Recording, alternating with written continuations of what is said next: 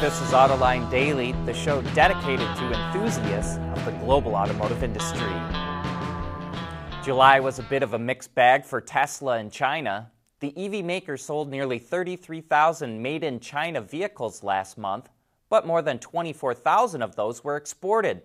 That means Tesla only sold about 8,600 vehicles locally in China, down from more than 28,000 in June, a drop of nearly 70%.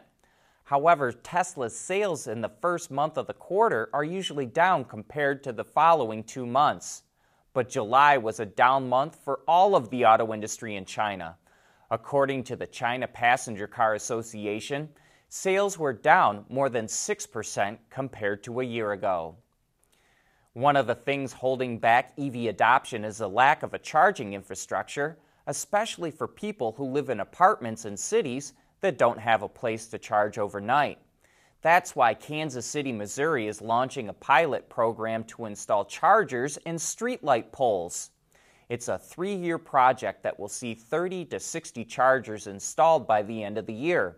The poles will be fitted with level 2 chargers and cost 22 cents per kilowatt hour, the same amount charged at Kansas City's public charging stations.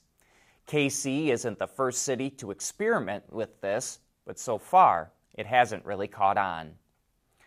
Cadillac is going to start taking reservations for its Lyriq SUV soon. Interested buyers can place a reservation online starting September 18th.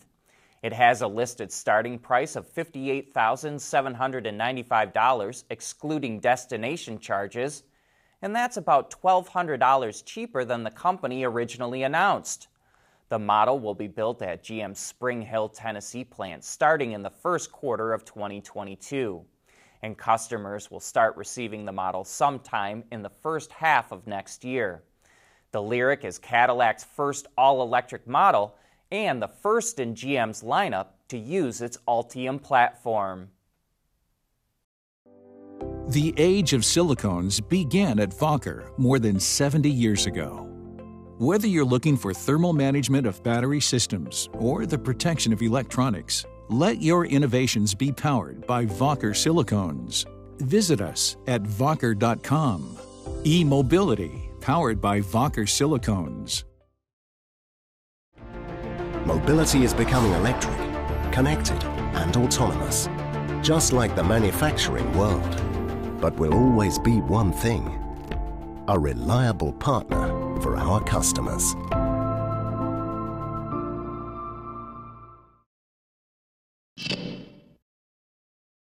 With the merger of PSA and FCA more firmly in its rearview mirror, Stellantis is starting to lay out its electrification plans. And if you had to guess, which one of its brands do you think will be the first to go fully electric? You might guess volume brands like Jeep, Peugeot, or Ram, but it's actually Alfa Romeo, who will reach the goal in 2027. It makes some sense Stellantis would choose Alfa first. It won't be forced into producing a ton of them, and it should be able to charge more than it would with one of its other brands. Maserati would have afforded the same benefits, but clearly there's some advantage in going with Alfa.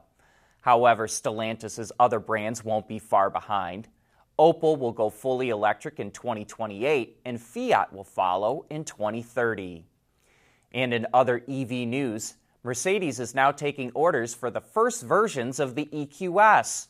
The rear-drive 450 Plus with 245 kilowatts of power starts at a little over 106,000 euros in Germany, or about $124,000.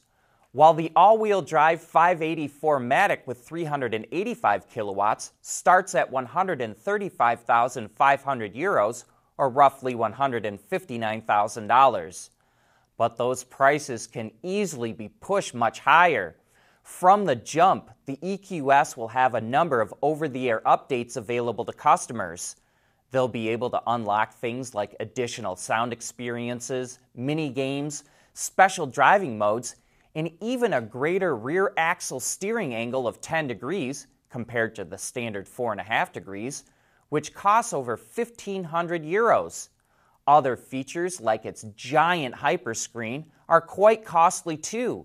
It's standard in the 580 4MATIC, but costs almost 8,600 euros to have it equipped in the 450 Plus.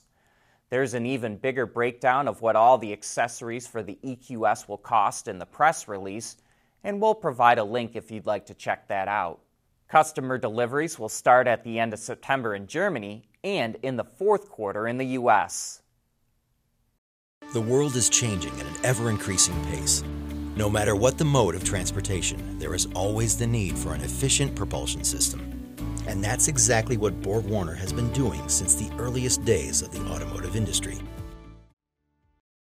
We want to know what drives your testing. OTA, connected car, diagnostics, remote testing. Intrepid Control Systems is here to help you work from anywhere. Intrepid Control Systems, driven by your data.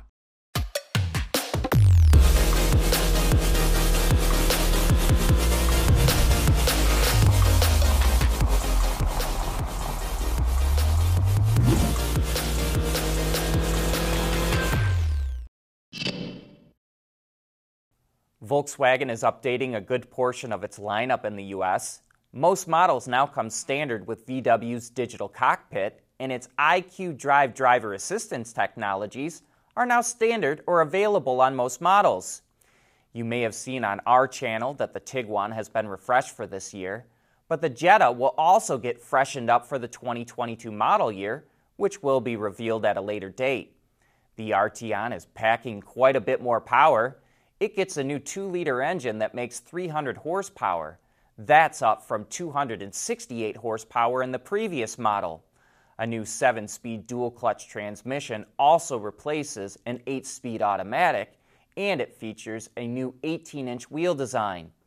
Volkswagen is going to need as strong of a lineup as it can put together if it's going to be able to afford its massive push into electrification.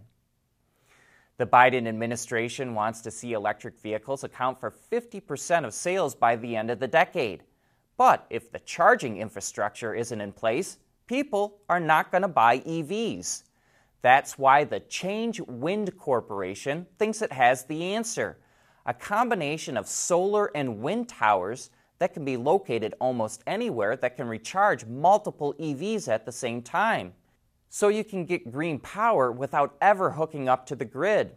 And we've got Jim Baird, the CEO of the company, coming on Autoline After Hours this Thursday. Join John and Gary as they try to figure out if this could be the breakthrough we've been looking for with EV charging. Chevrolet used to use the catchphrase baseball, hot dogs, apple pie, and Chevrolet in old commercials. But now the company is literally bringing that line to life. The automaker partnered with celebrity chef Guy Fieri to create an apple pie hot dog snack. Yeah, you heard that correctly. It features a hot dog, apple pie filling, and bacon jam wrapped in an apple pie crust that's drizzled with apple mustard, apple pie spice, and sugar.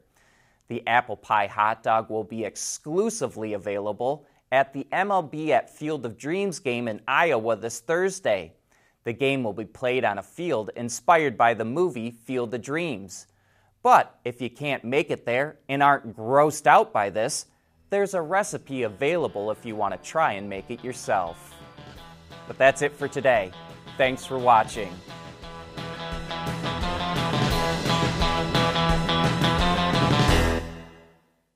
AutoLine Daily is brought to you by Bridgestone, solutions for your journey. Intrepid Control Systems, over-the-air engineering, boost your game. BorgWarner, propulsion solutions that support a clean, energy-efficient world. Wacker, creating tomorrow's solutions. And by Schaeffler, we pioneer motion.